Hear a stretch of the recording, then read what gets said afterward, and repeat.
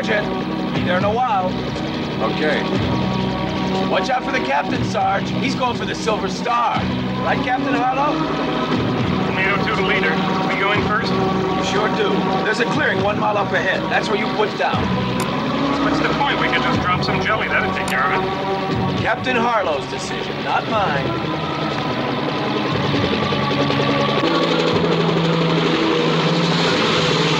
We'll cover you. If anything wiggles downstairs, we'll waste it. You're so sweet. Going in now.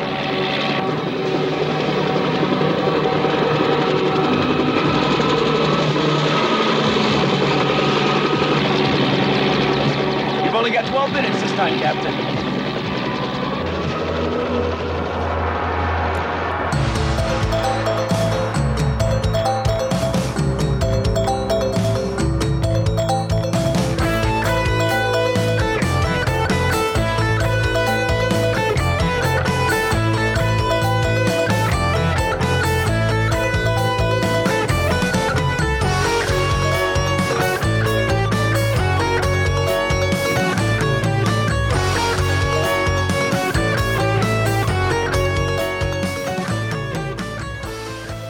Welcome to The Bloody Pit. I am Rod Barnett. And I'm John Hudson. And we're back once again to do another episode focused on the films of Antonio Margheriti.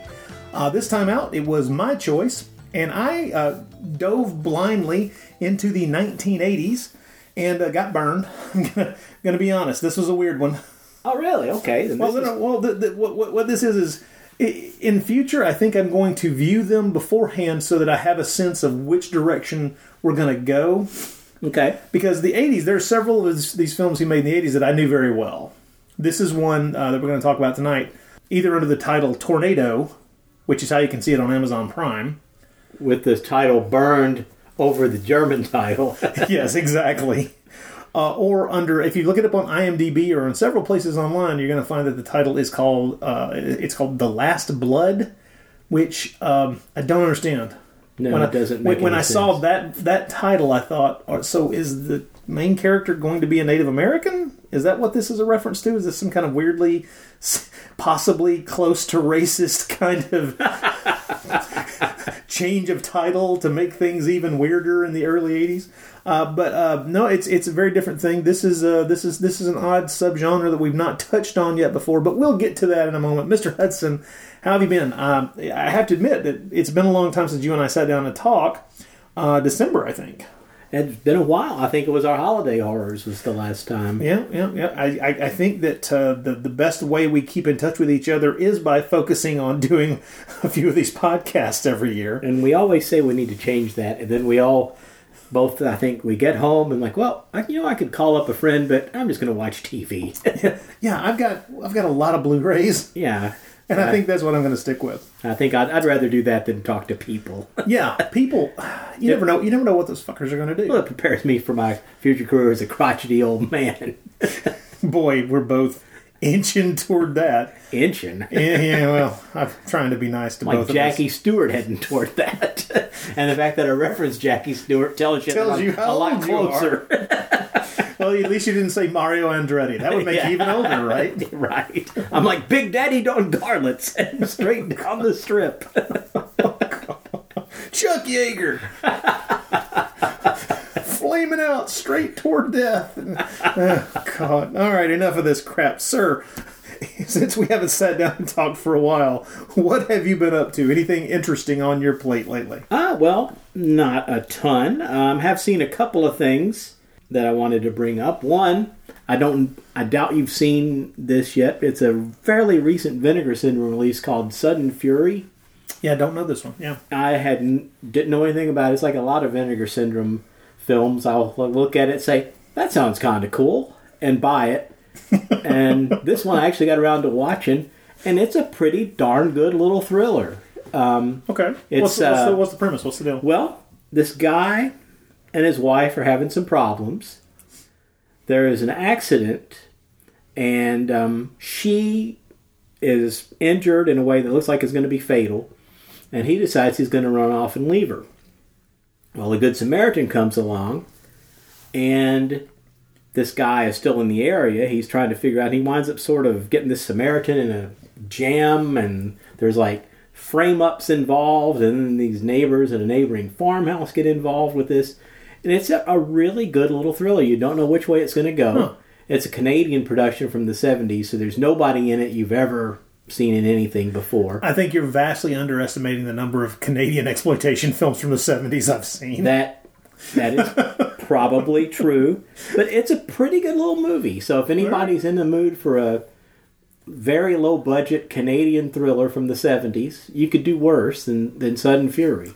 I'm already making an addition to a wish list. Yeah, it really is. A lot of times Vinegar Syndrome movies, which I love, but they do come with a little asterisk of like, your mileage may vary. Well, not only your mileage may vary, but quality may be lacking. Yeah, but this was a pretty good movie. I was very pleasantly surprised. I didn't have to say, well, it's fun or whatever. It's like, no, it's good.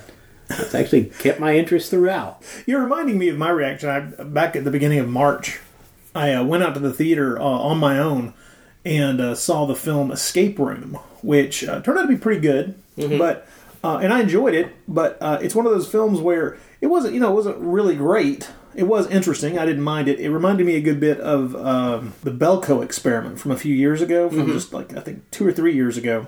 Only this wasn't this. I didn't feel that this was as good as the Belko Experiment. But they're kind of there's a similar vibe to them, especially in the final act.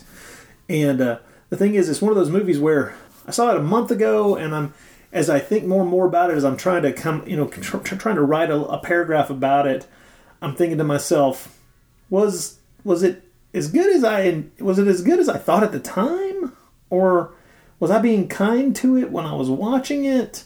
I don't know. And so it's one of those areas where it's a movie that I'll watch maybe 5 years from now, and that'll be my final decision on the film, where it's been able to sit for a while and allow me to kind of get to the point where I'm comfortable with it. And that's not true of all movies. Most movies, like went out to see Alita Battle Angel and walked out of there going, well, it was a fun spectacle, but I never gave a damn about anything in it. Right. It was interesting eye candy, and it was, I wasn't bored, but I also didn't give a damn. So, whatever. And I don't see that opinion ever changing on that film. But it is weird, the kind of twisty-turny thriller things can sometimes leave me wondering, was I just happy because I was being led through a really tricky maze, or was it actually good? Mm-hmm. So I don't know. But, well, in 5 years... I'll find out. Maybe so. Mark your calendars, folks. Yes, exactly. If that's that important to you, mark your calendars. Right back in 2024 and say, Hey, what do you think about Escape Room?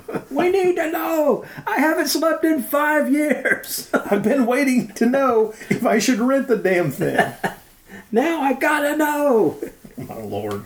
Well, the other thing that I haven't seen a ton of movies since the last time we got together, because a big chunk of my time was taken up binge watching a series that I know you liked and I didn't see until now. Oh, okay. And that's Hannibal. Oh, yes. 3 seasons of genius. Yeah, I expected to like it because I've heard nothing but good things. Yeah. And it was a series that when it was on, I miss a lot of TV to start with because I just don't have a ton of time. Exactly. And part of me was like, well, what can they do with this? I thought, is this going to be a prequel to the movies? What's this going to be? And it just somehow didn't grab my interest. Yeah. And over the years, I've heard more and more good things from you and other people. And finally, I'm going to check this out and just blaze through it. It's kind of amazing what they did. Yeah. It's a complete retelling of, from what I can tell, pretty much all of the books centered around or containing the Hannibal the cannibal character. Mm-hmm. It reimagines them in a new way. It places characters that were important in certain stories in secondary roles, and it's just brilliant. I mean, I was absolutely amazed. There's still talk of them doing a 4th season.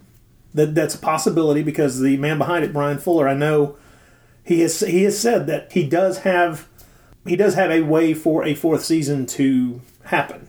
I would be interested to know what that would be, especially considering how he ended it. Yeah.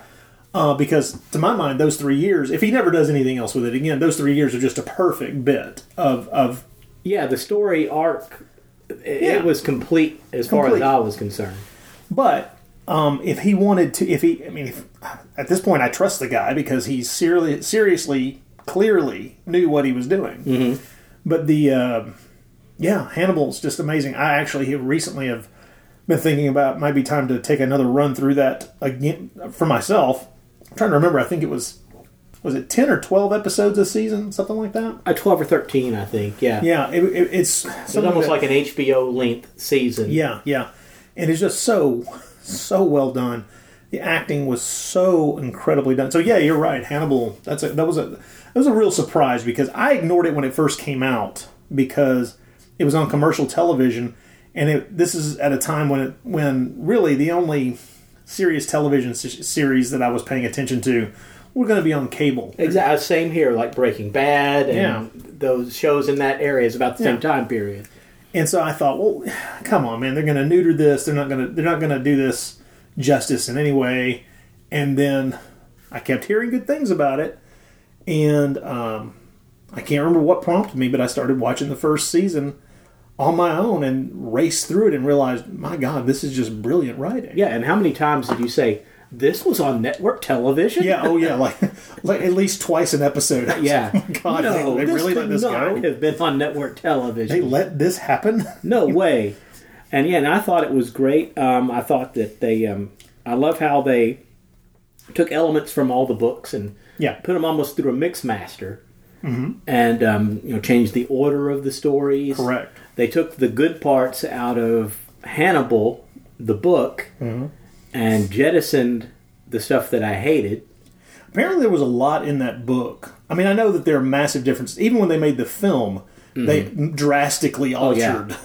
Because I absolutely love Ridley Scott's film, and I think everything I've heard about the book versus the movie is the reason I like the film is because they changed it. Oh yeah, especially the ending. I thought the ending of Hannibal the book was one of the few times I've got to the end of a book and just wanted to fling it across the room. And it wasn't a book that I loved to begin with, but the ending was such a betrayal of the characters and everything that you knew about them. It's like, oh, come on! Where did this come from?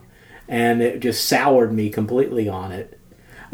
So the movie changed the ending for the better, but yeah, I thought they did just a great job with the series. Yeah, so if you haven't seen it, watch it. Hannibal, the three season series. That's strong and very good stuff. I agree. And I think it's on. I think I watched it on Amazon Prime. Probably. I know that's how I saw season 2, and then I ended up buying season 3 because I couldn't wait. Mm-hmm. Because by the time I was watching the show, season 3 was already in progress, and so by the time I was ready, I was just like, I can't wait. Give me season 3 now. And so great stuff. Glad you finally caught up with it. Yeah, me too. And actually, one more thing about it, it says a lot because Anthony Hopkins, of course, just owned that character. But Mads Mikkelsen really took it. It says a lot within an episode. You're like, oh, I forgot about Anthony Hopkins. Yeah, Mads Mikkelsen's brilliant. Yeah. Brilliant. Just fantastic as the character. And everybody on the show is really good. Mm-hmm. Mm-hmm. Well, then I tell you what, that's where we'll leave that. I think we'll take a quick break, play a couple of ads for a couple of other shows, and then we'll come back and we'll start talking about Tornado, The Last Blood. I think that's what I'm just going to call it. Tornado, The Last Blood, or The Last Blood? Or Tornado?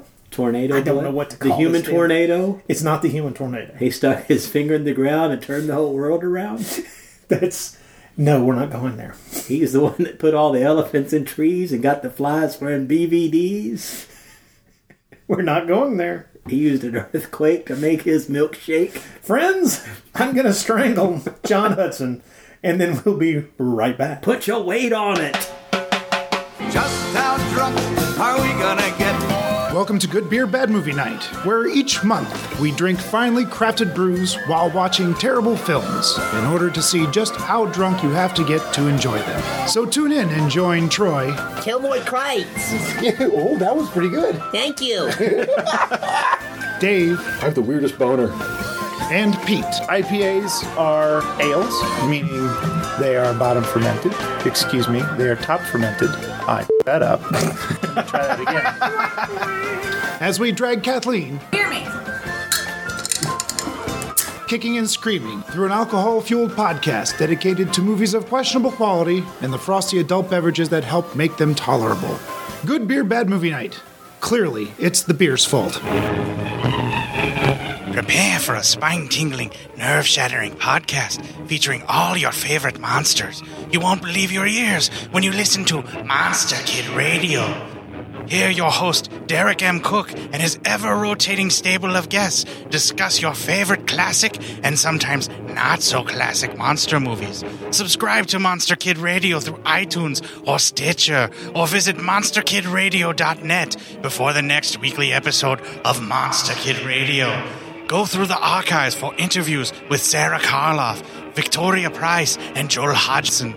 Listen to the discussions about movies like Creature from the Black Lagoon, Island of Terror, and King Kong. And don't forget convention coverage from Monster Bash and the H.P. Lovecraft Film Festival, Classic Monsters, Modern Talk, and the Head of Rondo Hatton. Only on Monster Kid Radio.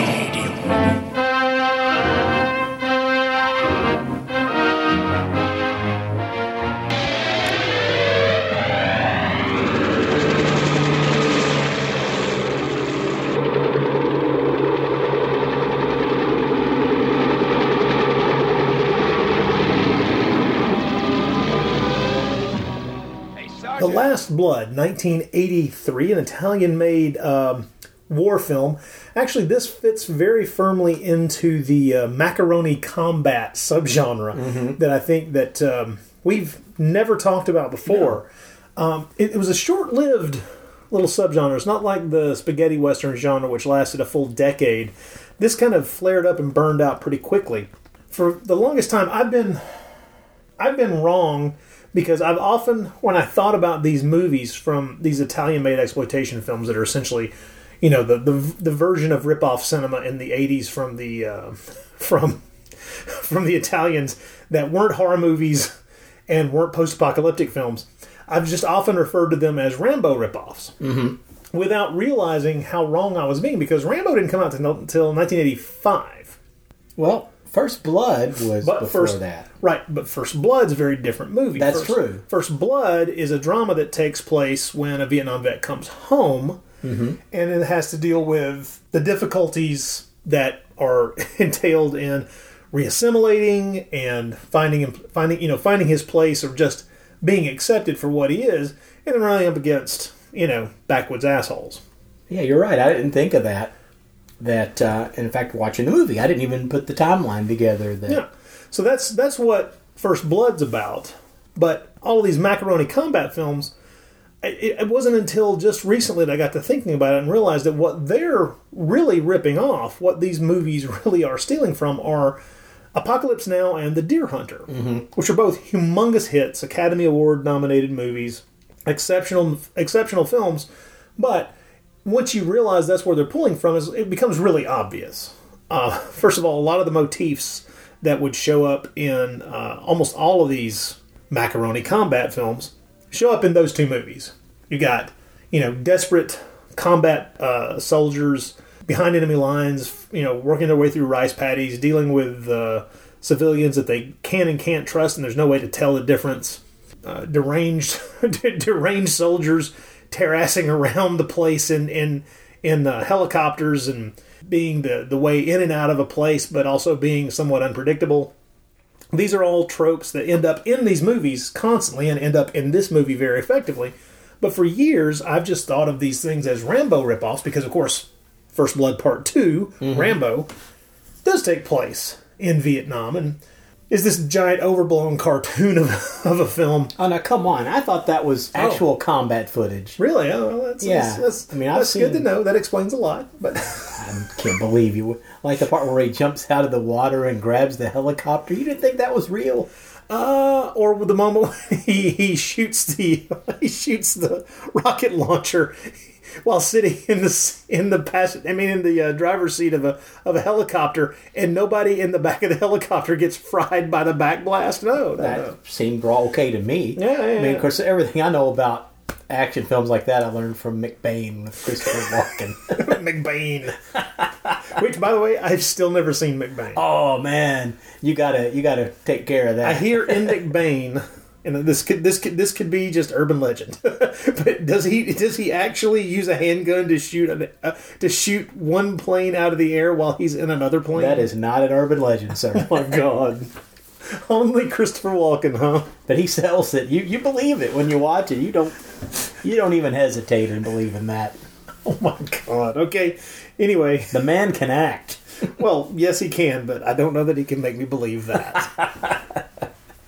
So, the Macaroni Combat War films, Antonio Margheriti made a few of them.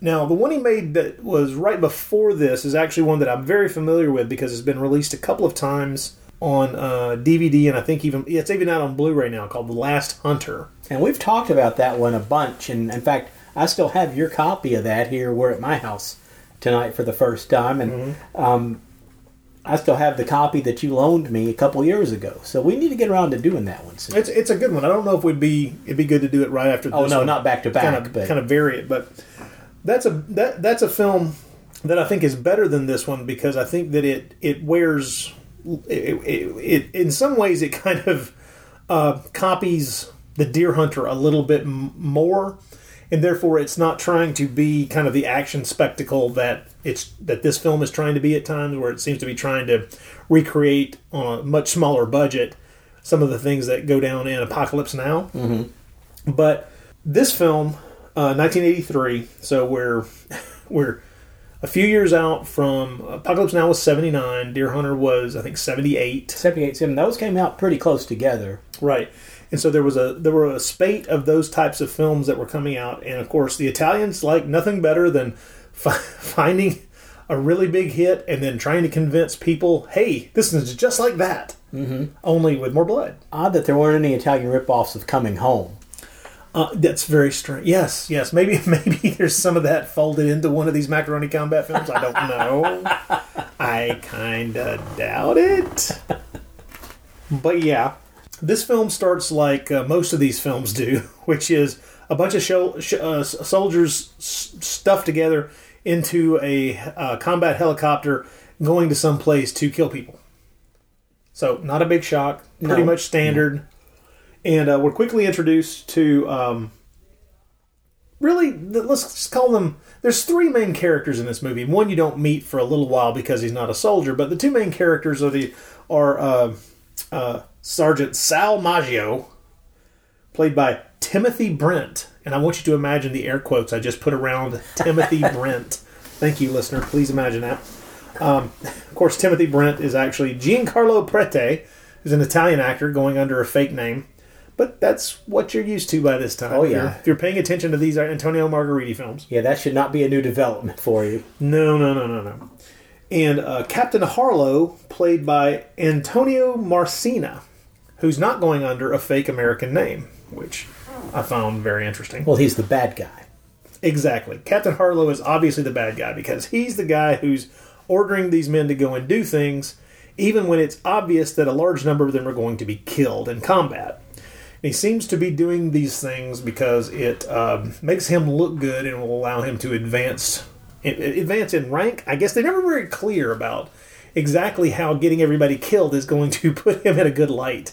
Wouldn't that put you in a bad light? You would think so, but if he retakes the hill, or whatever, if a bunch of guys get killed, well, he won the battle, so maybe that's where they're going. I guess. I mean, I think that to a large degree what they're playing on is the thing that we knew about because Vietnam was, the first television broadcast war, at least for the United States. And so we were well aware that one of the ways in which soldiers were graded as to their success. Wait. Rod? What's Vietnam? It's a place that bone spurs can keep you out of. That's where I've heard of it. There you go. Yeah. Simple operation and/or syphilis can keep you right out of it. Well, yeah, that was my Vietnam.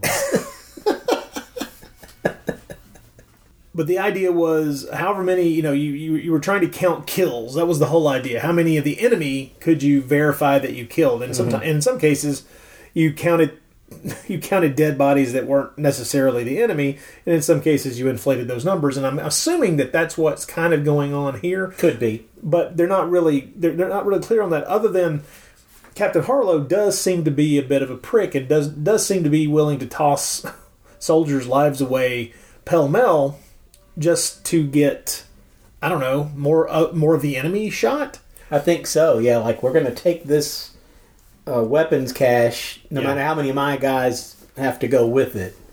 Now, one thing that I did like about him as a villain is he wasn't just strictly one-dimensional. He didn't, like, sit behind a desk and order his guys to die. He's right down there fighting with them. He's a good soldier for what he has to do. He's not cowardly or...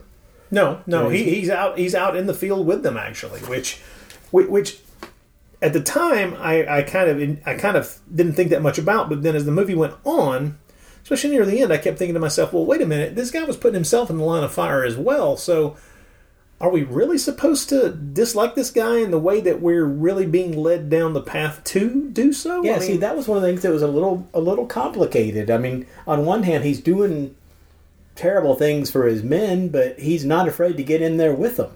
Yeah, I mean, he could very easily take a bullet himself. There's never at some point at which he seems to be a coward. Yeah, he never hides behind a tree and says, "You guys do that." And well, here's the thing. I think that at some point, what they were trying to do here is, in adhering to what they're copying, no matter what else you may say, at their hearts, both The Deer Hunter and Apocalypse Now are both anti-war movies. And I think that pretty much every filmmaker worth his salt who's tried to make a war movie does know that there's almost no way to make an anti-war movie without glorifying combat, because as soon as you put that kind of stuff on film, there's something inherently exciting about it. Mm-hmm. So I think that this movie suffers from a split down the center of what it might have originally thought that it was going to try to accomplish, which is, let's be an anti-war movie, but at the same time, let's be an action movie. And it's kind of trying to be both by having this message of the Sal Maggio character being this rebellious soldier who finally does decide that he's had enough of the bullshit from his commanding officer, and the commanding officer, following the rules and doing what he has to do to rein this guy in. And I think that what they were trying to set up, and they do to a certain degree manage this, is make it so that it's difficult for the audience to choose between the two of them, because yes, these are hard choices that he's making, and therefore he's got his orders. Harlow's got his orders as well. He may be a little bit too gung-ho about how many people he gets killed doing, carrying out his orders, I would say. But at the same time, you understand where Sal is coming from as well, which is a lot of this is completely unnecessary, and the tactics that you're using are not necessarily the ones that are going to mean that the most of us come back as is possible. Mm-hmm. So I think the film was trying to set up a couple of different things, which is an ambivalence, a kind of no good answer situation for which of the two of these is right. Because kind of both of them have intentions that you can understand and not necessarily dislike. But the problem with that split is that for filmmaking, it's always the rebel that's going to be the... It's going to be the sexy one who's going to be the one that's, the film is going to follow, because it's the rebel who's always going to start moving things in a certain direction, who's going to be the one taking action or being, very emotional or do the things that are cinematic in a way that'll keep your attention. Mm-hmm. The other dichotomy in the film is, I think, that split between really kind of wanting to have an anti-war message to a degree, which is true of a lot of these kind of movies, and at the same time wanting to have some, some interesting action movie sequences, some combat sequences that are exciting. That is what gets people to come see your movie in the first place. Which actually takes us right back to the opening. So yeah, we'll circle back, I guess, and let's before we review it, And I'm driving here. What's going on? I'm usually the one causing all the problems. Well, I mean, the thing is, We're in the universe where Spock's got a beard all of a sudden. well, I mean, the movie's pretty basic. I mean, these characters, it's clear that this is something they do pretty regularly as the film begins, which is they helicopter into an area. The helicopter pilots tell them you've got 8 minutes or 10 minutes or however whatever short period of time it is, and then we'll be back here to airlift you out. And they're going into some specific area where there's some village or something where they have intel about a weapons cache or Viet Cong, whatever it may be, and they've got X number of minutes before they have to be back to the LZ, and then they're getting out of there on those choppers. So we have an opening action sequence that establishes the Sergeant Sal's frustrations with the way Harlow is running things. Yeah, because he sends guys in where one guy gets killed, stepping on a landmine. Okay, next guy, you go. Yep. And then they've cleared it now, even though 2 guys have gotten blown in half. And then, of course, we have the soldier who we learned just enough about to know that he's probably going to buy it, which is Tom, who's we learned too much about him for him to actually make it through this sequence. But that's not that much of a shock. We are talking about a war movie, right? All right, any character who's got a sweetheart waiting for him back home, and I can't wait. In 2 days, my tour is done. Yep. Or has some, future that he's looking forward to that would involve all of his limbs. Can't wait to get back and start winning those pole vault competitions again. Yes, exactly. Thanks for that. I better know what's going to happen to you. Yeah. So, of course, during this opening combat sequence, he takes a bullet in the leg, and then while most of the soldiers head back to the landing zone to meet the choppers, Sergeant Sal stays behind and tries to carry his buddy with the bullet wound in his leg, which looks like a really nasty wound. There's bone sticking out of it. Yeah, it's pretty bad. He tries to make it back carrying him, doesn't make it, and it's clear that Captain Harlow could give a shit. We're getting, those who made it are good, and the rest of them, they just didn't make it. Oh well. Mm-hmm. Too bad.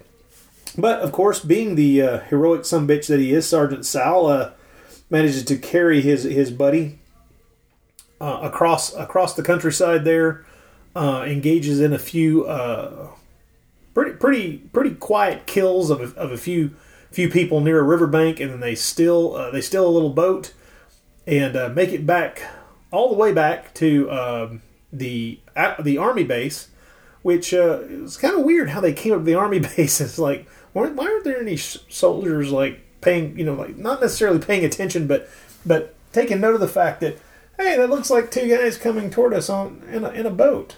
They might be soldiers, they might be enemies. Come on over here and dock, and we'll check your. Yeah, we'll check you. We'll check you first. You might just blow us up. Now, I do want to say before we go further, though, that opening action sequence I thought was really good. Mm-hmm. And the one thing this movie does throughout is it really stretches whatever budget they had. It looks like it costs a lot more than it ever had to. Well, this is another of the 700 trillion movies shot in the Philippines. That's what I was going to guess, was that it was shot in the Philippines, because it sure looks like Vietnam.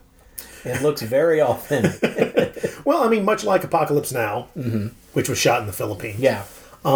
This movie, takes advantage of the fact that it was cheap to shoot movies in the Philippines. I mean, good Lord, American exploitation filmmakers from Roger Corman on from the 1960s forward had at this point been making movies on the cheap in the Philippines. I mean, all those Jack Hill women in prison movies made in the early 70s. Yes, exactly.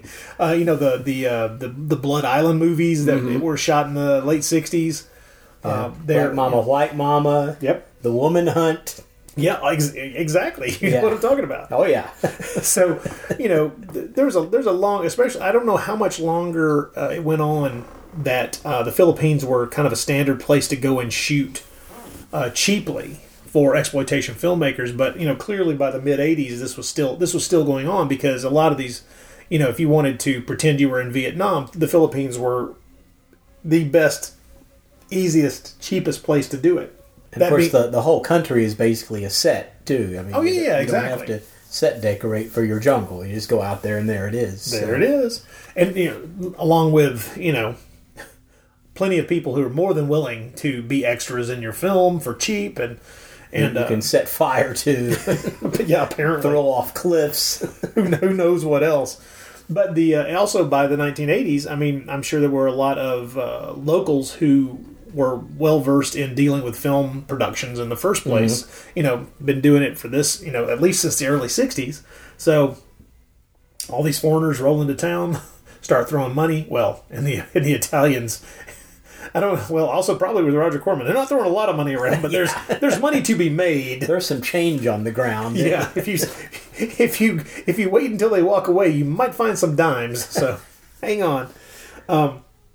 So this film does have the things that it has going for it do tend to be the fact that we have Antonio Margheriti, who by this time could probably make a film like this without with one eye tied behind his back in a weird way, because he knows how to do this stuff, and he knows how to he knows how to cut together an action sequence.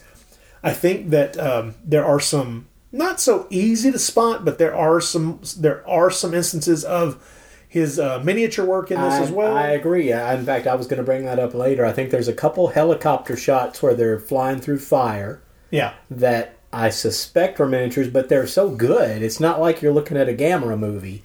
Where it's like, oh, clearly, that's a miniature. Mm-hmm. And then I think there's a couple train shots. Oh, definitely. Yeah, those definitely are, but even then, they're good. Well, I think the reason that I could spot the train stuff very easily is that my eye is now trained in a Margheriti film to look for train miniatures. Exactly. I was looking for them, too. Because from Killer Fish and... Ark of the Sun God, like half a dozen different movies where he's blowing up train yards and all this kind of stuff. It's like, it really is, a large kid with his son, at this point with his sons, of course, even working overtime to build train sets and trains and just blow them all to hell like they're in their basements having fun with each other. It's like he's like Gomez Adams. Yeah, exactly. Going to town. Let's blow up some more trains, kids. How can we work this? How can we work this into a Vietnam picture? Hang on. I bet they had trains over there, and I bet they blew up real good. And even if they didn't, this film they do. They do now. Exactly. Okay, so Sergeant Sal does get Tom back to the base, and they go to patch him up. And of course, it's pretty much a given, since this guy would need both legs to be the athlete that he was planning to be once he got back home, that he loses that leg. I mean, as soon as we saw the bone sticking out. Yeah, the odds weren't good. No. Now, before we find out that he lost the leg, of course... this is where we get introduced to what I would refer to as the third main Exactly, character. yeah. Now, he's played by this guy named, what was it again? Oh, Alan Collins. Alan Collins. I love that guy. Of course, Alan Collins is Lucio Pigozzi, one of Antonio Margheriti's stock company. If he's not in an Antonio Margheriti film, it might not be an Antonio Margheriti film. Yeah. Check the fine print if he's not in there, because it may be an imposter. He's got a good part in this one. Usually, he's sort of the comical relief, or plays sort of the buffoon, and he's a good character in this one. He's actually the character that I think is best fleshed out in some ways, because what he plays is a newspaper reporter who has his suspicions about the ways in which Captain Harlow is running things, and he doesn't have anything definite that he could accuse him of. And none of the soldiers under his command, including Sergeant Sal, are willing to go on the record and actually give him something that would allow him to print something that might get Harlow pulled out of the field. Mm-hmm. But he's very interested in doing this, and he's the character who, at all turns, is really trying to do the right thing, but is just stymied by the fact that Sergeant Sal is just macho and is not going to do that kind of shit. And Harlow. They have an interesting... Captain Harlow and Pigozzi's Freeman. That's Freeman is. Yeah, I forgot to write his name down. I'm glad that you remembered that. The reporter. They have an interesting back and forth throughout the movie because the reporter makes absolutely no secret of the fact that he thinks Harlow is a prick who's getting his soldiers killed too frequently. But he's got nothing to go on and is very straightforward about that as well. There's no subterfuge. He's not trying to hide any of this information from him. And Harlow is either arrogant enough or maybe not. Maybe it's not arrogance. And that's one of the things that I kind of like about the way this character is played in the movie. Captain Harlow seems to actually believe he's doing the right thing to a large degree. I think he totally does. Yeah. And in fact, that's one thing that I think we have a slight disagreement on, because you said that Sergeant Sal was too macho to say anything, and I think he's actually just a loyal soldier. And even though he completely disagrees with Captain Harlow, he's still my superior, and I'm not going to go behind his back. Well, maybe so. Maybe and that's say something bad about him. So that's as good a way to read it as. And that's the way I read that, is that this guy's a good soldier, and you don't do that. And you two Casanovas, let's go home. Good night, sir. Sarge, can't we just stay a little longer? I'm enjoying myself. Now. Hey, Sarge.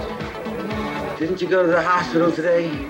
Yeah, the operation. What happened? How's Tom? And a cut off his leg.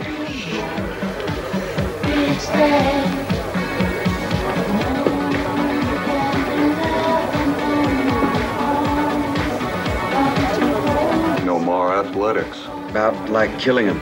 Yeah. Let's go. You not stay here no more? Gotta go, baby. You don't want me no more? I got a question for you.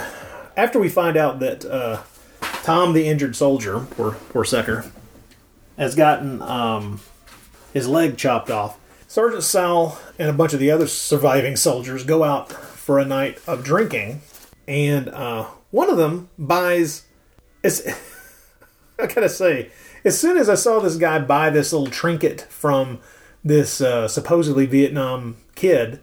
I don't know if he bought it or the kid just handed it to him or whatever it was. He's like, hey Joe, and as soon as he hands it to him, it's like, that's got to be a booby trap. That's going to blow up. And I like how the guy's like, I'm just going to wave it right in front of my face. This is awesome. and boom, and it does, and obviously it kills him. And of course, this is also, I hate to say, but it's kind of a standard scene for these kind of movies where the point of it is to emphasize that, you can't trust the civilian population of this place at all, because you can't just look at any of them and know if they're the enemy, because you're in their country. This is a place of hidden dangers, and of course, this movie does not handle this scene well, because, like I say, everybody watching it is going, dude, that's a booby trap. Don't do that. Don't do that. Whatever you're doing there, don't do that. It's a bad idea.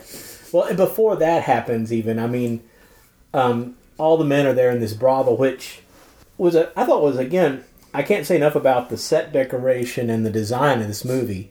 This place looked like they just went into a real Vietnamese brothel and filmed. Well, there's a certain question I have and I don't know this, but my suspicions are that they may have been able to use sets and set decoration and just stuff that was left over from other more expensive productions. In other words, some of these could have been standing sets. Some of this is maybe them taking advantage of some stuff that was both just there. We talk about, the fact that, the jungle's just there, so you don't have to worry about that. But I'm also wondering if at this point in the history of film production in the Philippines, if some of this stuff wasn't just very easy to come by. It could be, because it looked real. I mean, it really did. It's like these guys, whoever did this, this looks like they just went right back in time and shot it. And I like the fact that all the prostitutes look like real prostitutes. You didn't see Lonnie Anderson out there in the whorehouse. Yeah. Julia Roberts wasn't there. It looked like real people. It looks pretty gritty and grimy. It does. Yeah. And even before the little booby trap goes off, the guys are playing mahjong, and one of them's being cheated because he doesn't really know the game. And, of course, Sergeant Sal's savvy to the ways of the world, and he spots that his men are being cheated. So even then, you can't trust the people that you're there with. Right. We then have another action sequence, but what's more interesting than that is after this next action sequence, which is another instance of these soldiers going out into the jungle on helicopters and engaging in a firefight and then coming back, what we have here more interestingly is the sequence where our reporter character talks to Tom, and we get the. I'm always, I hate to say this, when we've got a character who's lost a leg and he's being played by a character who has both legs, I'm always watching those scenes to see if I can figure out how they fake. Did they put a hole in the bed? Yeah. How did they fake this up? And I have to say that Margaritis shot this sequence between the reporter and Tom effectively enough that I never was really sure how they were faking, how they were hiding the leg. So that's just smart. That's just smart filmmaking and knowing what you're doing and knowing how to point the camera and when to edit and various things of that nature. But I have to admit, those kind of things do distract me in scenes like this when I'm watching and looking to try to figure out how do they do this? How do they do this? How do they do this? And this is, in these days, they just use CGI to take it out, so you can't even tell. I think the first place where they used CGI, and it seemed obvious that was the only way they could do it, was like in Forrest Gump back in the early 90s, where they have to remove the legs of Gary Sinise, and it's like, well, they had to do this is movie magic because there's just no way that this could be done. There's too much movement. But in scenes like this, which is also in a much lower budget and long before CGI was even a possibility, and a better movie. This is a better movie than Forrest Gump, I think. I have not seen Forrest Gump since it originally came out. And at the time, I liked it. I liked that film just fine. But the fact that I've never watched it again, and the fact that when I think back to it, I get irritated by certain things that it did, and the fact that it wrapped itself in some pretty hoary cliches. The angel female that's the goddess that he longs for, that everything he does is an attempt to stride toward the goddess who's always receding out of sight, and it's just a little too much, and it points to a problem I have with Robert Zemeckis as a filmmaker altogether, but that's a whole nother podcast. But I am excited that I Want to Hold Your Hand is about to come out on Blu-ray. How about Used Cars? And Used Cars. You want to talk about a good Robert Zemeckis film? That's right. Used Cars. Well, that's his 1-2 punch of brilliance right there. I think he did some other. I think he did some other good films. Oh, there were some other good ones. I like the Back to the Future trilogy. Those are fine. I like all three of those movies.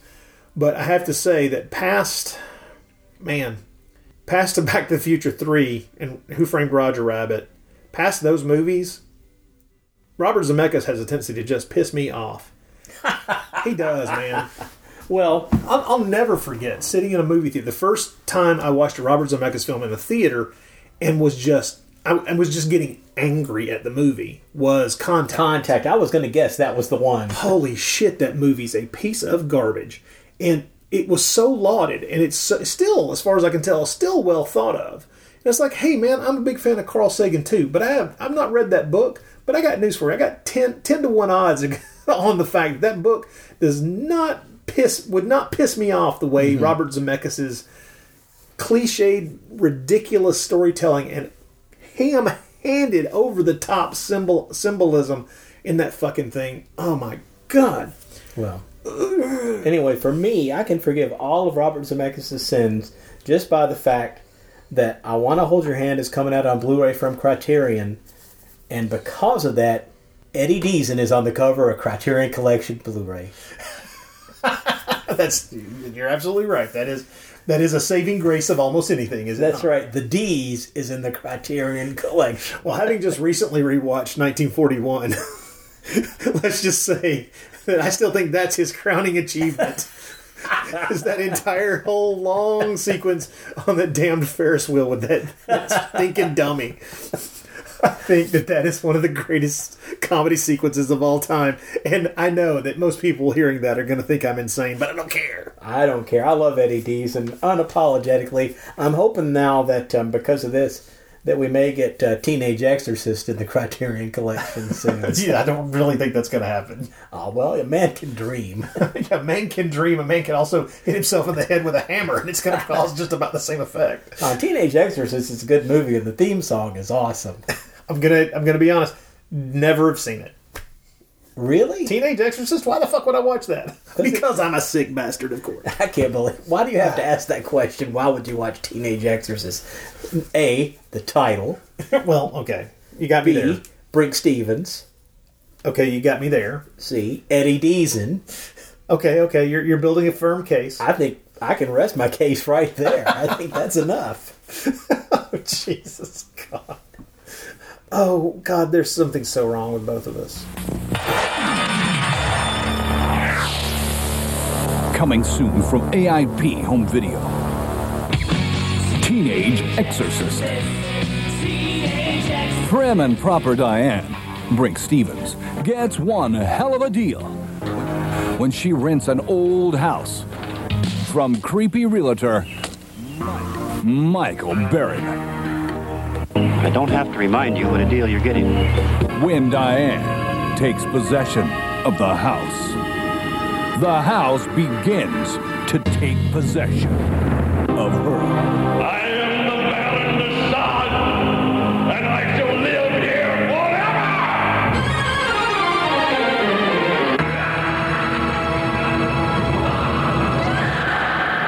Terrified after a ghastly nightmare, she calls her sister and brother-in-law for help. When they arrive, they find Diane is transformed into a sexy, smoking, drinking, chainsaw-wielding seductress. And she's hell-bent on pleasing the demons that possess her.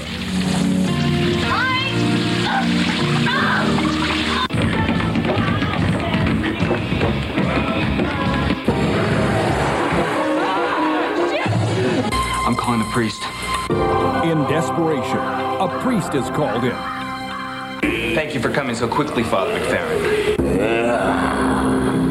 Where's the last defense against the demons of hell? Can you feel the power? He's taken command of her soul. No.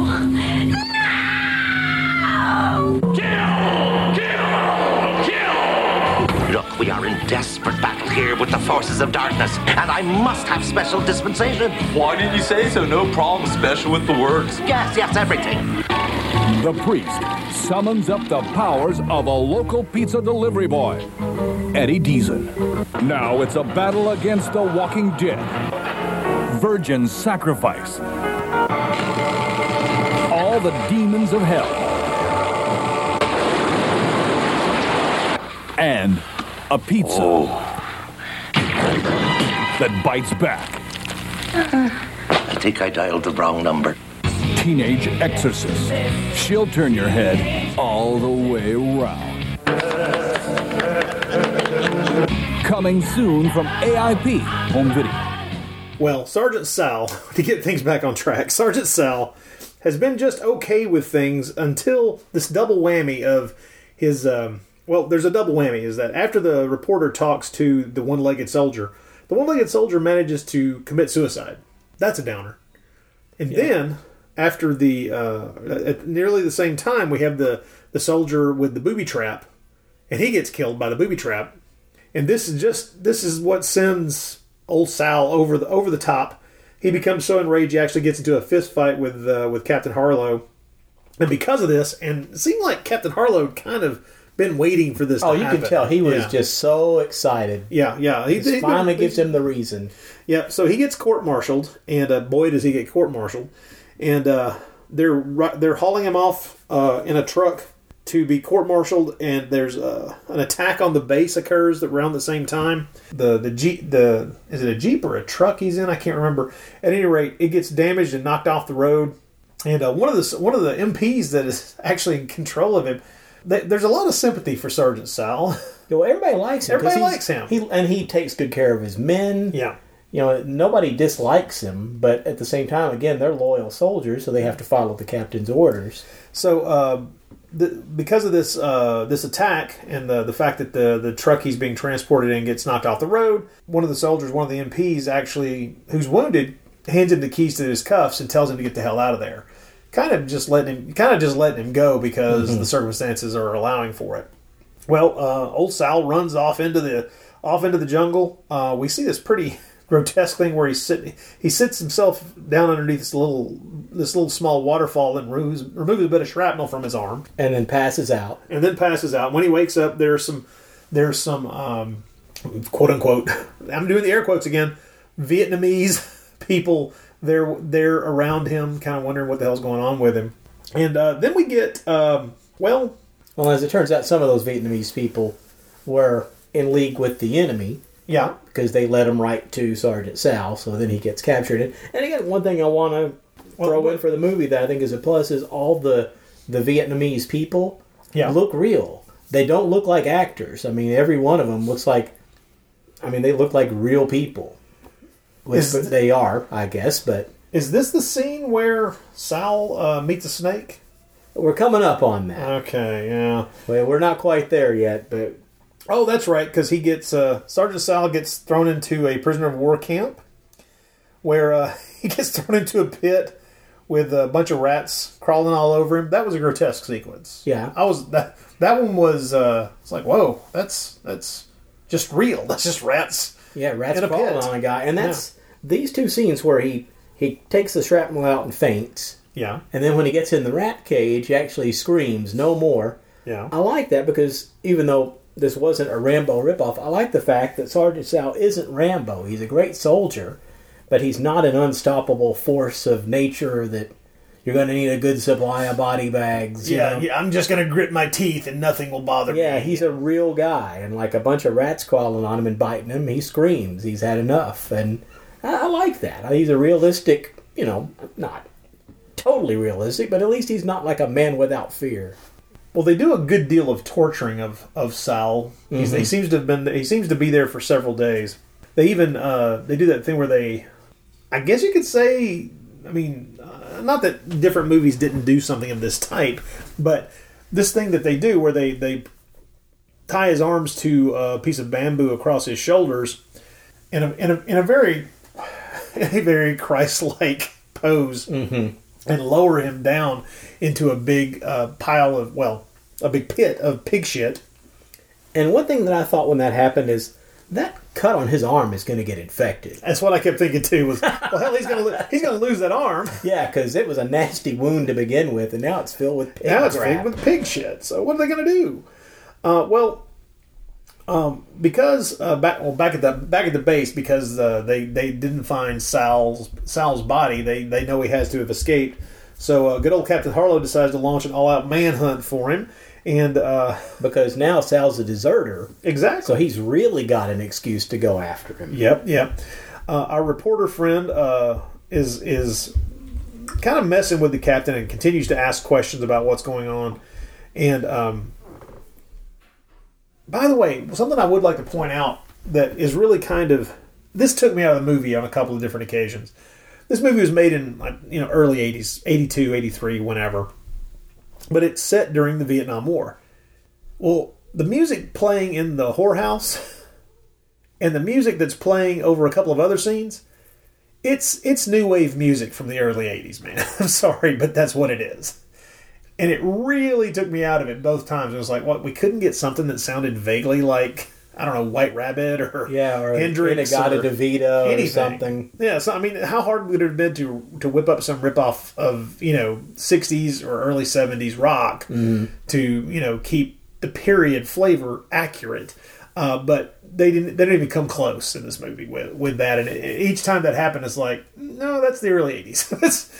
You just might as well be playing the greatest hits of the Cars or something as far as what this music sounds like. But now, in defense, that may have been the music that was dubbed over the Italian soundtrack. I do not know. But it hardly matters when you're watching the movie, because I would love to see, and okay, here's confession time, folks. Rod owns a lot of Blu-rays. No. This is true. This is confession time. And after watching this film on streaming on Prime, I discovered that I have the German Blu-ray of this film. Do you really? Yes, I do. I have the German Blu-ray of this film. And you didn't remember that? I did not remember this until after I'd already watched the film on Amazon Prime. Now, you think that I would... That's the kind of thing that a smart man would just keep to himself and not publicly embarrass himself. But I will say that I am intending to go and put that Blu-ray put that Blu-ray in a player and check it out eventually and see what dub is on this Blu-ray. Now, I assume the English dub is on there because that seems to have been kind of the standard release version of the film is the English dub. But I don't know. Maybe there's a German dub on it. I don't know because I can't read German. I can't read German, so I don't have any idea. And so, folks, if in the future I work my will upon this world and I listen to the Blu-ray and there's something other than new wave early 80s music played in the background of this Vietnam set film, I will let you know, but I'm pretty sure that that's just the way it is. And my backup for that is the music chosen to close the movie with, which I'm sure is just the closing song used in every version of it. And my God, it just smells like the early 80s. That it does. That it does. And I have a feeling you're going to be getting back to us on that right around the time that you reassess Escape Room. You may be right. I don't know. Because I'm more than a little embarrassed that I could have popped the damn Blu-ray in instead of streaming a not very good... I mean, let's be honest. The print that's on Amazon Prime is completely watchable, but it looks like it's taken from a VHS copy. It does, but I've seen worse. I've seen much worse. It's not that it's an unwatchable version of the film, but my God, I had a Blu-ray I could have watched the damn thing. And I didn't because I am a forgetful fart. Sometimes this is one of those things that makes you think maybe you got too many of those darn things. Luckily, I don't have... Bite your fucking tongue, you lying bastard. Luckily, I don't have very many Blu-rays at all. Yeah, you've only got more than me. No, do I? Oh, probably. I'm going to stick to that. We're going to move on so that you can't start doing a count and find out. One Blu-ray. One copy of Bloody Birthday. Yeah, you do have two. You have two Blu-rays of Bloody Birthday, so it's just back to There's different extras. Like the same reason I have two versions of Zardoz, for God's sake. Man. And two versions of Vampires. Ladies, I know you're jealous that we're taken. Yeah, really. We are chick bait. I'm here, ready to roll. When do we move out? What the hell? Oh, no, Freeman. This is a military operation. I can't take civilians along. Not even Asia's #1 hotshot war correspondent. All officers will assist me in every way. Signed, General Taylor. Do you think he really means to desert? Sergeant Maggio has deserted, Freeman. Past tense. But he'll never make it to neutral territory. I guarantee you. Well, in any case, I intend to be there, if and when. Maggio's the best. I trained him. He's perfectly capable of slipping past the Viet Cong and making it to the border, and within the space of a week. You rooting for him? Why not? It would only go to show the men in my outfit can do anything. But you say you'll never make it. What's your secret? Didn't you say you intend to be there? In the front row. So he's in the pig pen. Pig shit. He's pinned in the pig shit. Yes, he is. Christ-like pose. Yep. Arm getting infected as we speak. Yes, making us both cringe. He plays dead and manages to escape. Yep. In another really good sequence. Oh, yeah. Although it's not as good as my favorite sequence in this genre of escape situation, which is the scene in Meet the Feebles. Yes. Oh, my God. That is the best that's pretty good Deer Hunter rip-off sequence ever filmed. I think it's actually better than the sequence in the Deer Hunter. Well, it's much funnier. I'll grant you I love that. Can you believe we're going to eventually have a Blu-ray of Meet the Feebles? I can hardly wait. Oh, that can't come fast enough. I know. Oh, God. And I'm as often and as badly as Peter Jackson has shit the bed for almost 15 years now. Meet the Feebles. He could continue making shitty films the rest of his life, and I would forgive all because Meet the Feebles exists. I'm going to go off on a sidetrack here, sure, because this is a story that I love to tell about. Gosh, it's been 25 years now. When I was because I was still married to my ex-wife, she had a family, or her family was near Lexington, Kentucky, and she loved to go to Lexington because there were a lot of stores there, and it was a nice place to go. So We would, when we'd visit our family, we'd usually take an extra day, go to Lexington, rent a hotel room, and just tool around the town and go to different stores and so on. And there was a store up there whose name I cannot remember now, but it was next to a great t-shirt shop called the Paisley Peacock. And they had, it was a great record store, but they also had a great video selection there of cult films. A lot of them, I think, were bootlegs. It was the kind of store that in the mid-90s, the guy who ran the video section had a picture of himself with Coffin Joe behind the register. Whoa. So you knew it was a cool place. Yeah, yeah. Well, I would always take 2 VCRs with us, and while we're spending the night, I'd rent a bunch of movies and copy as many of them as I could. So one of the trips up there, bootlegging criminal. That's right. But I think the statute of limitations has run out on this. Yes, I hope so, yes. But I rented a copy of Meet the Feebles on VHS before it was ever legally available here. And so I'm in the hotel room dubbing off Meet the Feebles. My ex-wife falls asleep. She's taking a nap. She wakes up and looks at the TV and sees a hippo machine gunning little puppet animals. And she looks at it and says, "What the hell is this?" And I said, "Meet the Feebles." And she said, "Ugh." And I think that's why I divorced her. She just could not appreciate the Feebles. Yeah, that's fully a reason for divorce right there. Actually, and one other story that doesn't directly involve her, but she and I went to Toronto near the end of our marriage, and in a record store again, I found a picture disc soundtrack for Meet the Feebles. Oh. And it was the most I'd ever paid for a record at the time. I think it was $50, and this was in 1997. Wow. But it was well worth it because one side has the hippo with a machine gun, and the other side has the fly spooning shit out of the toilet. Toilet. It's like, well, I gotta have that. Oh my god! So I have some serious feeble love going on here. Yes, you do. Yes. So bring on that Blu-ray immediately, if not sooner. Oh my god. Okay, so speaking of animals getting killed. After Sergeant Sal manages to escape from the POW camp in his wily, action-filled way, as part of his escape, at one point he's hiding in a little rocky cave, and what should appear but a cobra hissing at him and about to strike.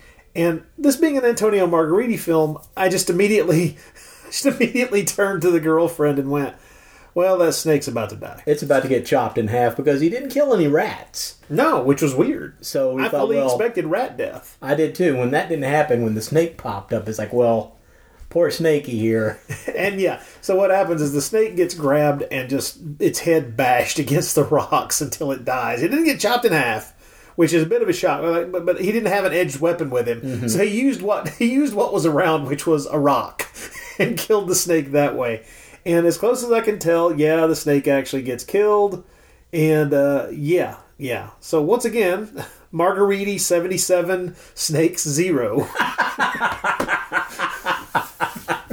At least I think he's killed roughly 77 snakes. About the right count, give or take 1. So, and I like to hope at first I was thinking, well, maybe they used a fake snake, and I thought, well, no, it's real. They're going to use a real. It costs $1 to make a fake snake. You just get a real one, and it doesn't cost you a damn thing, and you kill it. It's over and done. So yeah, that's so. Be aware once again. In the films of Antonio Margheriti, we have an animal death. It's a snake, and therefore we've talked about Rod's hierarchy of why I give a shit and don't give a shit on the animal scale. And I don't care so much about a snake being killed. It's egregious, I'll grant you, and it's unnecessary, I'll also grant you, and it's kind of to a large degree unnecessary and pointless. Yes, it is. It is. And it's not as graphic as some animal deaths that we've seen. No, it's not like you're seeing its head chopped off and it's still rolling around or anything. No, that would be Castle of Blood. Yeah. And on the other hand, too, if you want to think about it this way, if they hadn't killed that snake, it'd be dead by now anyway. So yes, of course. You're reminding me of that thing that I sometimes like to do, which is whenever I'm watching an older movie with someone and it's an MGM film and the Leo the lion comes up and roars, I just turn to them and go, that lion's dead now, right? See, that's my dad there. We'd be watching any old film, W.C. Fields, Mark Twain. You're laughing away. Yep. Every one of those people's in the ground now, son. Feeding the worms, buddy. Well, you just brought out the comedy there. Thanks, Dad. Guess I'll just go blow my brains out now. I guess really I would have been laughing at the Marx Brothers, but they're all corpses now. Yeah, that's great. Yep, even Baby Leroy's dead. Jesus. They're all pushing up D's. Yep. Yeah, that guy screaming damn dirty apes, he's dead. He's dead. Was it his contention that fact meant that he was somehow superior to the people who'd already passed on? I mean, what was the idea? Why was this somehow something to be said? I think it was just the idea hit him at that point. That, they're all dead. They're dead. I'm going to point that out to the boy. Life is cheap. Life is cheap, and everybody dies. Even Groucho, he's going to die. He's going to die. He smoked cigars. You know what happened to him? He died. He breathed oxygen. He died. You control this sector, right? Ben? Yeah, that's affordable. And we did control that sector. But the Arvind's taking it over. That's where. That's where he'll try to cross, I'm sure of it. God knows we did enough simulated crossings and training together. And there's no Cambodian presence for miles. Listen, we're pulling out, in case you hadn't noticed it. So don't come around breaking my chops about your damn deserter. He's not just any deserter. Oh, yeah, I know. He's a Superman. Oh, you green caps are Superman. Clean those weapons. Load them. Scrunts get a weekend on the clap in Saigon after a 6-month stretch of wandering around and stepping on booby traps. While these guys chauffeur in by chopper for a 10-minute bang-bang and get a silver star and 3 weeks in Honolulu. Now, shit on it. You go on out there and get your super ass yourself. I'll have to let Saigon know about this. Oh, do. By all means. The Radio Shack's to your right. I'm sure Saigon has all the time in the world. Right now. What's with that guy? Is he human? Doesn't he have a home to go back to? Careful, boy. Captain Harlow has many friends in very high places. I don't care if he has a direct line with God. This war is over, damn it. We hope it is. We're in the home stretch. Sergeant Sal is making his way for the Cambodian border for neutral territory, and Captain Harlow is in hot pursuit, along with his men, chasing after the deserter. And our reporter friend Freeman is riding along with Harlow. Yep. And eventually, of course, the two trains collide, just like Gomez Adams. Yes, exactly. To circle back to that, and there's the final fight between the sergeant and the captain, and it's a fist fight, and the captain he gets the worst of it to a degree and gets tied to the front of an army jeep to kind of act as a human shield, because Sal drives him mounted to the front of this jeep all the way to the border. And since I guess it's because Sal just kind of figures that nobody will shoot the captain, really, because the captain didn't do anything wrong, so he'll just use him to get his way to the border. And apparently the border is a bridge over a river, which makes sense. I could see that. And I guess all of the soldiers are either sympathetic enough to let Sal go on through, because I think they could have easily picked him off if they wanted to. Oh, well, and in fact, they moved the barricade out of the way so he could drive through. And as he's going across, there's a Vietnamese woman with a child crossing the bridge as well. And so he gets to the other side, gets out of the Jeep, tells Captain Harlow, "See you later, sucker," Yep. Takes the woman in hand with the child. Alan Collins, our reporter friend, smiles and twinkles in his eye with his pipe. Because it looks like that. I can't work out if Sal was like kidnapping this Vietnamese woman and her child, or what. Like he was just kind of helping her along the way. Like, we're going to just head off into the sunset and repopulate the earth. What's your name? My name Eve, Joe. Yeah, really, Eve. Exactly. That would be perfect if that were true. So they start walking off into a rice paddy. Almost a kind of walking off into the sunset kind of shot, and then out of nowhere. By the way, yes, folks, we are spoilerizing the holy living shit out of this film, so be prepared. The film realizes, oh yeah, Deer Hunter, Apocalypse Now. We got to end on a down note. We can't have something that can be read as a happy ending at all. So then Sal gets shot. Roll credits. Now, who shot Sal? Well, I don't think it was Harlow because he didn't have a gun the last time we saw him. But the film has absolutely no interest in telling us who the hell shot him. I know, there's not a visual clue at all. We don't see anybody in the rice paddy with a gun. None of the men on the bridge were going to do it. Nope. Harlow didn't have a gun. So we can't see at all anybody who fired the shot. I did have a theory. Oh, God. I knew it. All right. You have a theory, sir? I do. What might this theory be? Invisible Chip. What a fucking shock. That was the only thing I could figure. I mean, I wondered when you were going to work that in. Well, I waited for the end credits this time. But that's really the only logical conclusion you could come to because there was nobody you could see with a gun. The shooter was invisible. And does it okay, and I don't think Dean Jones did it. Fuck the invisible chimp shit for a second. I have a question for you, a serious question about the ending of this film. I wonder if they did shoot footage that would indicate who shot him. In other words, Captain Harlow going over and taking a weapon from one of the other soldiers and shooting him. Or him ordering one of the other soldiers to shoot him. Or something. And they decided to leave it out to give it, to give it the feeling that it has, which is a kind of what the fuck kind of moment. And it's got the same sort of impact of Dirty Larry and Crazy Mary going over the train tracks. Yeah. Like, all right, we made it. Boom. Or the end of Easy Rider. Or, half a dozen other, films from the 70s that end on a really downer moment. Yeah, just out of nowhere. Yeah.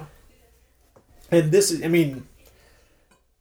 I have to admit that this whole push in the latter third of the film for, Sergeant Sal to get to Cambodia always seemed like a completely ridiculous thing to begin with. Not just because I couldn't understand why that would lead him to a life that he would actually enjoy, but also because, this war spilled out into Cambodia pretty easily, and it's like, we're not, you're not that many years away from Pol Pot. Everything going south in that country pretty badly. And it's like, how are we... are we supposed to not think about that? And then it doesn't matter because he gets shot anyway. So. Yeah, the joke was on him. The joke was on us. That's right. The joke was on all of us.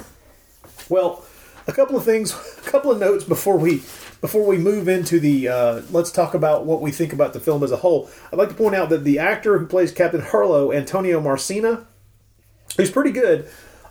he seems to have been, he's been in a lot of movies that we've seen. He was in Keoma, in The Big Racket, and Colt 38 Special Squad, which is a really great Italian police movie. Oh, I need to see. That's got a great title. It's a really good film. It's really quite good. He was also for Antonio Margheriti. For Sergio Martino. He was in Slave of the Cannibal God with Ursula Andress and Stacey Keach. And strangely enough, he also had a role in, I can only refer to it, I always say I don't believe in guilty pleasures, and then I run across movies that's the only way I can describe them. But he also turned up in Luigi Cozzi's Demons 6 Profundus, which was his strange attempt to do a kind of third Mothers trilogy wrap-up in the late 80s, early 90s. That's something I need to see. You mean you've not seen that? No. Oh my God! I didn't know this. I didn't know about this film. Yeah, Demon 6 Profundus. It goes under a lot of different titles as well, including The Black Cat.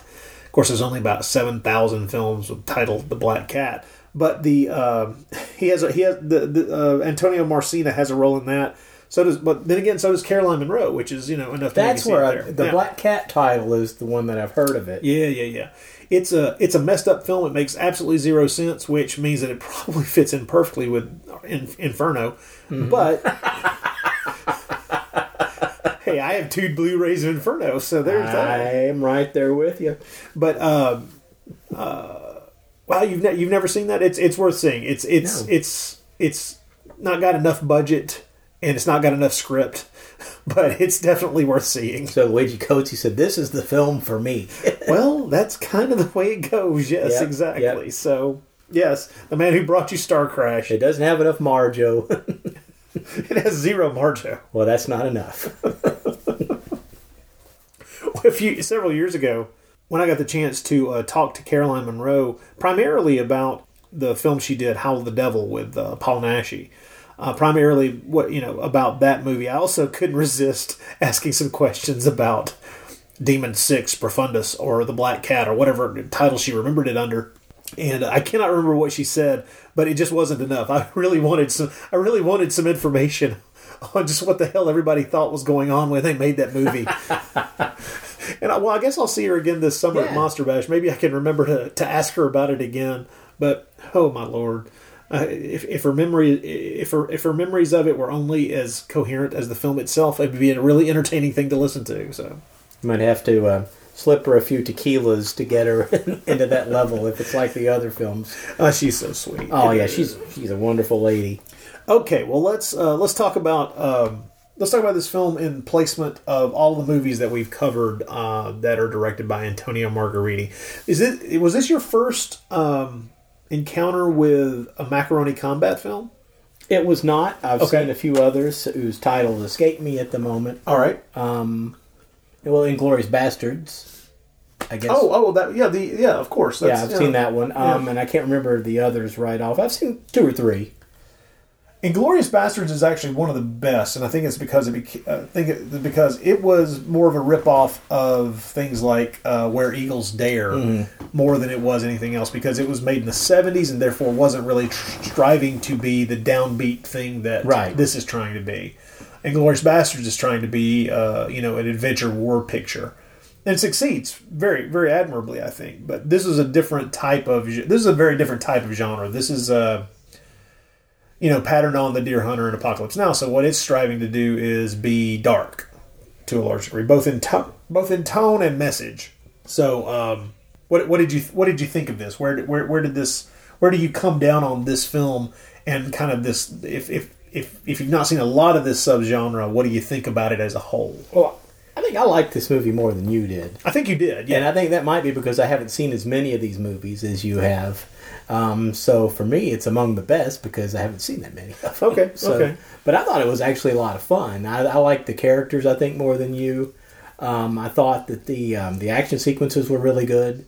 I think they did a great job integrating the stock footage that there had to be a lot of with the helicopters. And I think they did. It seems that they may have been. I read somewhere that they may have used some leftover footage or may have reused some footage from The Last Hunter. I read that somewhere too. Yeah. And that's something that I feel almost like I have to apologize for. I couldn't find a lot of information about this film. There's not a lot out there. This is a film, along with several others during the 80s, early to mid 80s, that Margheriti made for a producer by the name of Gianfranco Culiamagian.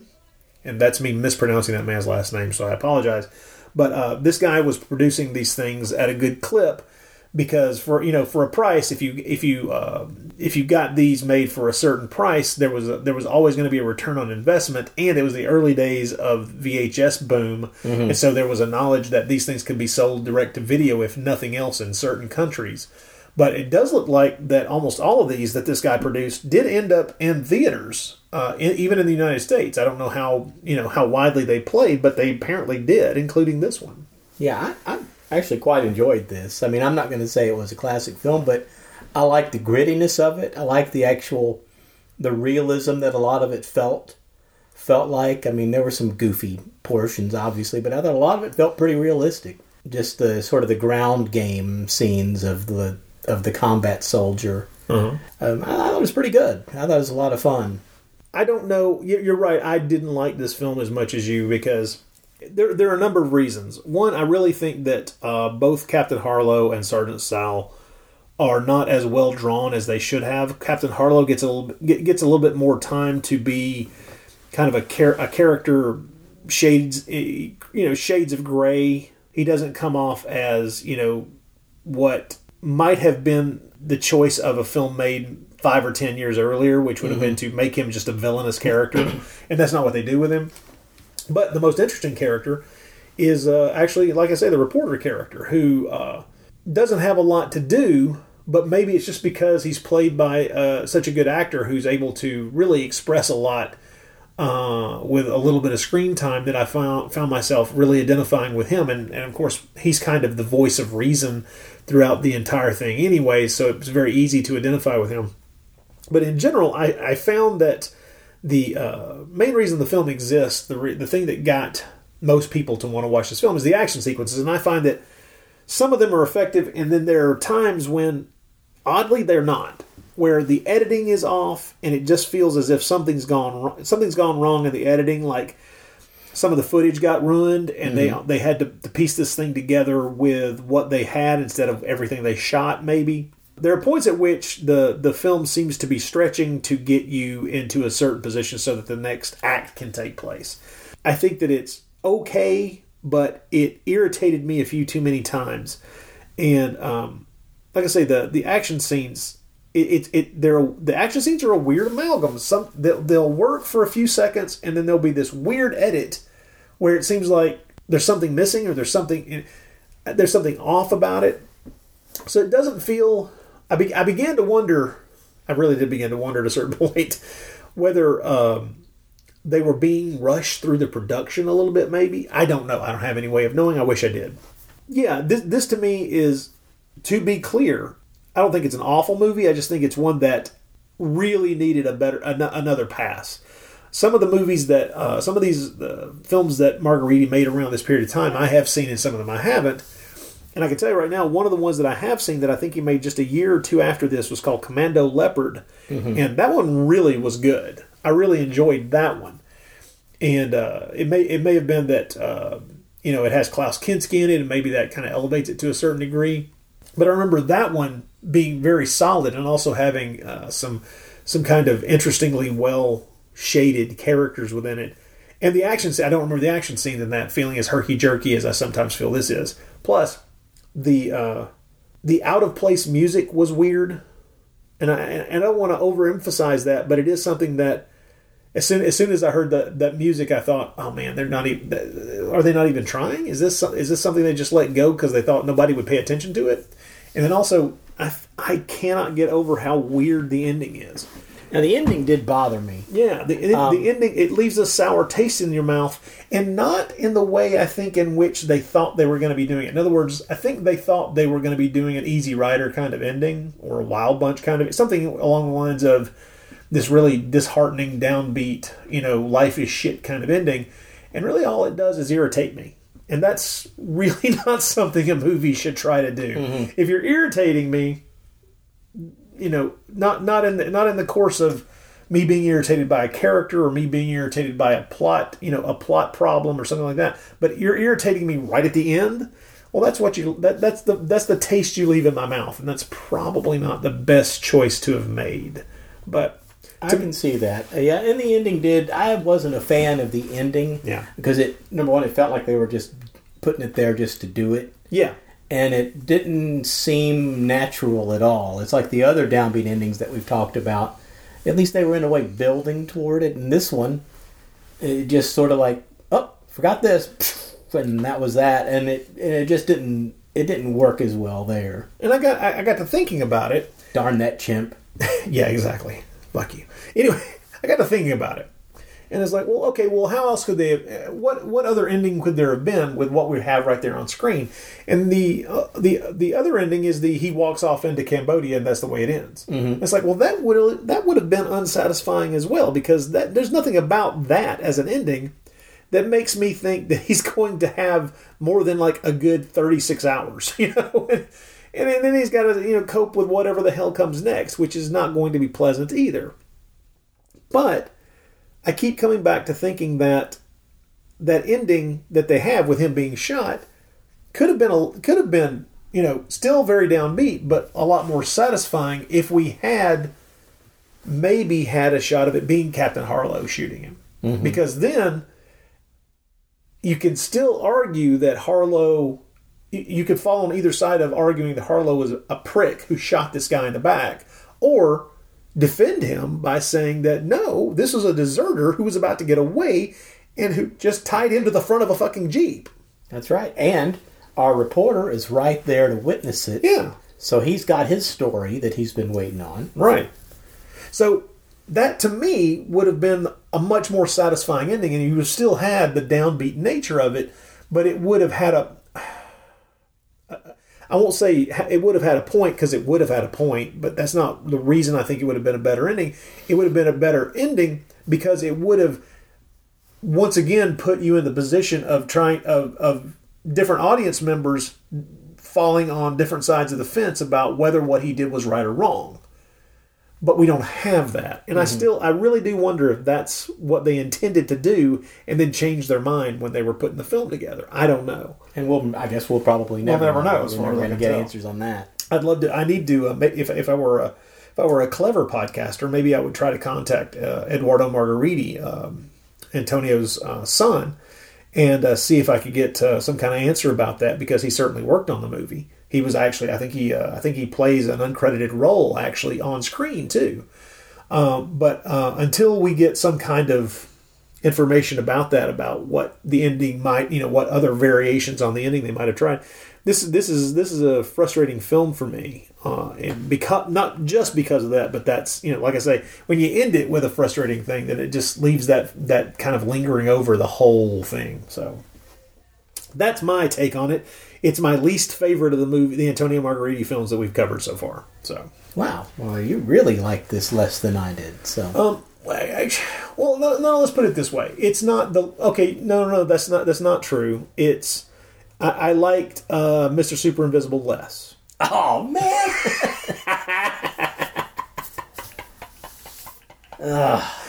Gotcha, bitch. The thing is, you mean that? I kind of do. I really do. Although there are more things I enjoyed in Mr. Super Invisible, I have to say, just because I like the Invisible Chip. I like movies made in the early 70s. I like the feel of that more than I like movies that were made. I hate to say it, but I do like movies made in the 70s more than I like movies made in the 80s. Well, I do too. Yeah, I do too. That's true. I would put this probably middle of the pack with the films that we've watched. Not the best, certainly not the worst. Oh no. All right. Well, since I chose this one, it was a blind choice. You get to choose the next Antonio Margheriti film that we cover. So, what would be the one that we cover next, kind sir? I am going to go with a film that you have mentioned a time or two, and the title has grabbed me and intrigued me, and I think we need to see it. And that's going to be Aliens from the Deep. Oh, cool. That's another one from the 80s. Late 80s. I think it's like 88 or 89. Okay. Sorry, I can't remember properly. But yeah, Aliens from the Deep. That's close to the very end of Margheriti's film career, so that should be interesting. Yeah, that would be an interesting place to look, because we certainly haven't gone anywhere near the end of his career yet. No. I saw it years ago on a bad bootleg, and my memories of it are that it's kind of a messy, fun monster movie, but I cannot remember much about it at all. Okay. So this will be it'll be a revisit for me, but a bit my initial viewing was very fuzzy. So maybe I was drinking. This might be this year's version of The Escape Room for you once you have a chance to go back and rewatch it. Doesn't that happen to you with a lot of movies, though? Doesn't it? I've talked with other people about this, and you know, both filmmakers and a lot of people talk about this, where there's a movie that it can happen in either direction, which is a film comes out and for whatever reason doesn't grab you, but a lot of other people like it. And you can't really figure out why it didn't grab you, and then a few years pass and you see it again out of curiosity, and suddenly you get it. Oh, that's happened to me a lot of times. I can't think of an example right off the top of my head, but it's definitely happened where so many people who, and you're one of them, people who I respect their opinion, will say, no, this is really good, and I think, I must have missed something. Mm-hmm. And maybe I need to go back and look at this again, and then when I go back again, it turns out I really enjoyed it. I can tell you a film that it did that way for me over a matter of days was Magnolia. Oh, really? Yeah. Paul Thomas Anderson. The Boogie Nights is one of my favorite films of all time. Yeah, great film. Love that film. So when Magnolia came out, watched it, didn't like it. But I kept thinking about it. And I think a week later I went back, and the second time, it was like an entirely different experience. For Magnolia, me, and the second time, it was like, okay, I love this film. This is great. It's a really good movie, and Magnolia is one of those films I saw it in the theater, and as it was playing, I realized, wow, I'm really stunned by what he's trying to do here. Mm-hmm. And by the end of it, I have to say that by the time we get to the scene in Magnolia where I'm already wrapped up in these characters, and some of them are assholes, and some of them are pitiable, and but the moment when we get to the frogs raining out of the sky, I realized, oh, I'm so wrapped up in this that it didn't occur to me until I made myself think about just how weird this is. Mm-hmm. And I realized that's the point where this movie has worked magic on me. I really am. I'm caught in this thing. So, yeah. And it didn't catch me the first time. For some reason, it may have just been the mood I was in when I sat down to watch it. It happens that way with a lot of movies. Shall we say, somewhat difficult movies. Mm-hmm. I did not know what to think about, and this is the only Coen Brothers film I can say this about. But the first time I saw Fargo, I walked out of there feeling just neutral, not knowing which way I fell on it. I found some of it was very funny, and I went back and I watched it a second time. And after that second time, it all clicked into place for me. And this was like a week later, 2 weeks later. It all clicked into place, and I thought, my God, this is genius. But that's similar to my Magnolia experience. Like Fargo, the first time I watched it, was like, oh, this is genius. Well, what it was is, after seeing Fargo a second time, I suddenly realized what was so fucking weird about it, which is every single thing in the movie is given equal weight. There are murders and crimes and a police investigation, and all of those things are given the exact same weight as the duck stamps. The duck stamp, or the weird dinner that Marge's character has with the old college buddy of hers, where the old college buddy is in a really fragile emotional state and makes a pass at her. All of these things are given the exact same tone and weight within the structure and feel of the film, which is what makes it so weird a film. It's not weird because someone gets fed through a wood chipper. That's just the extremes of a crime story. It's weird because the Coen brothers built that movie so that everything has equal status within the way the story is told. And that's what makes it such a weird movie. That's what makes it feel strange. When there are people who'll talk about that movie and they'll talk about the wood chipper scene or whatever standout, strange or funny or whatever scene they want to talk about, the accents or whatever they want to talk about. But I'm telling you right now, it's the fact that everything is given the same emotional heft when it's on screen that makes that film have such an odd tone. And I love it for that reason. But the first time through, I just sat there going, what am I experiencing? What is this? And I think that's part of its magic. So yeah, in fact, one of my favorite characters and some of my favorite sequences and most memorable sequences are the scenes where William H. Macy is trying desperately to get out of this hole he's in. Yes. And he can't. Where he's like saying, "Oh no, I know I sent those numbers over to you," and you see him with the number, the serial with the number, piece of paper where he's writing over and over. Yeah, the number he's going to fax over, and everyone watching this knows there's no way you're going to fix this, man. Yeah, you can't get out of it, but he's hanging on to it, and that's just so haunting, because we've all feel felt so trapped. bad for this guy, and at the same time he's doing terrible things, but he's just stuck, and he doesn't mean for things to go as terrible as they do, but he's still the reason that it's happening. Yeah. It's kind of amazing. But boy, are we off track here. This is not the Coen Brothers cast. No, it is not. Otherwise, we'd sit here and I'd start talking about the brilliance of Hail Caesar. So, there you go. There you go. Or the Ballad of Buster Scruggs. Which I haven't seen yet. I need to see that. Oh, you do need to see the Ballad of Buster Scruggs. Yes, indeed you do. Well, I was watching Hannibal when I should have been watching that. No. Now you can go and watch Ballad of Buster Scruggs. You're fine. You're fine. All right, folks. We're not sure exactly when it will happen, but the next time that Mr. Hudson and I sit down to talk about Antonio Margheriti films, we're going to stay in the rather raucous decade of the 1980s, and we're going to skip to a science fiction horror movie, Aliens from the Deep. I wonder, I can't remember, were they playing around with the whole thing with the Abyss and Deep Star 6? I can't remember. I haven't seen it, so I don't know. I cannot remember. I think primarily I remember it being a kind of Aliens ripoff, but we'll find out. It's in the title, right? Yeah. Aliens from the Deep. Maybe it was an Abyss thing. I can't remember. It doesn't matter. I don't know. Anyway. We'll find out.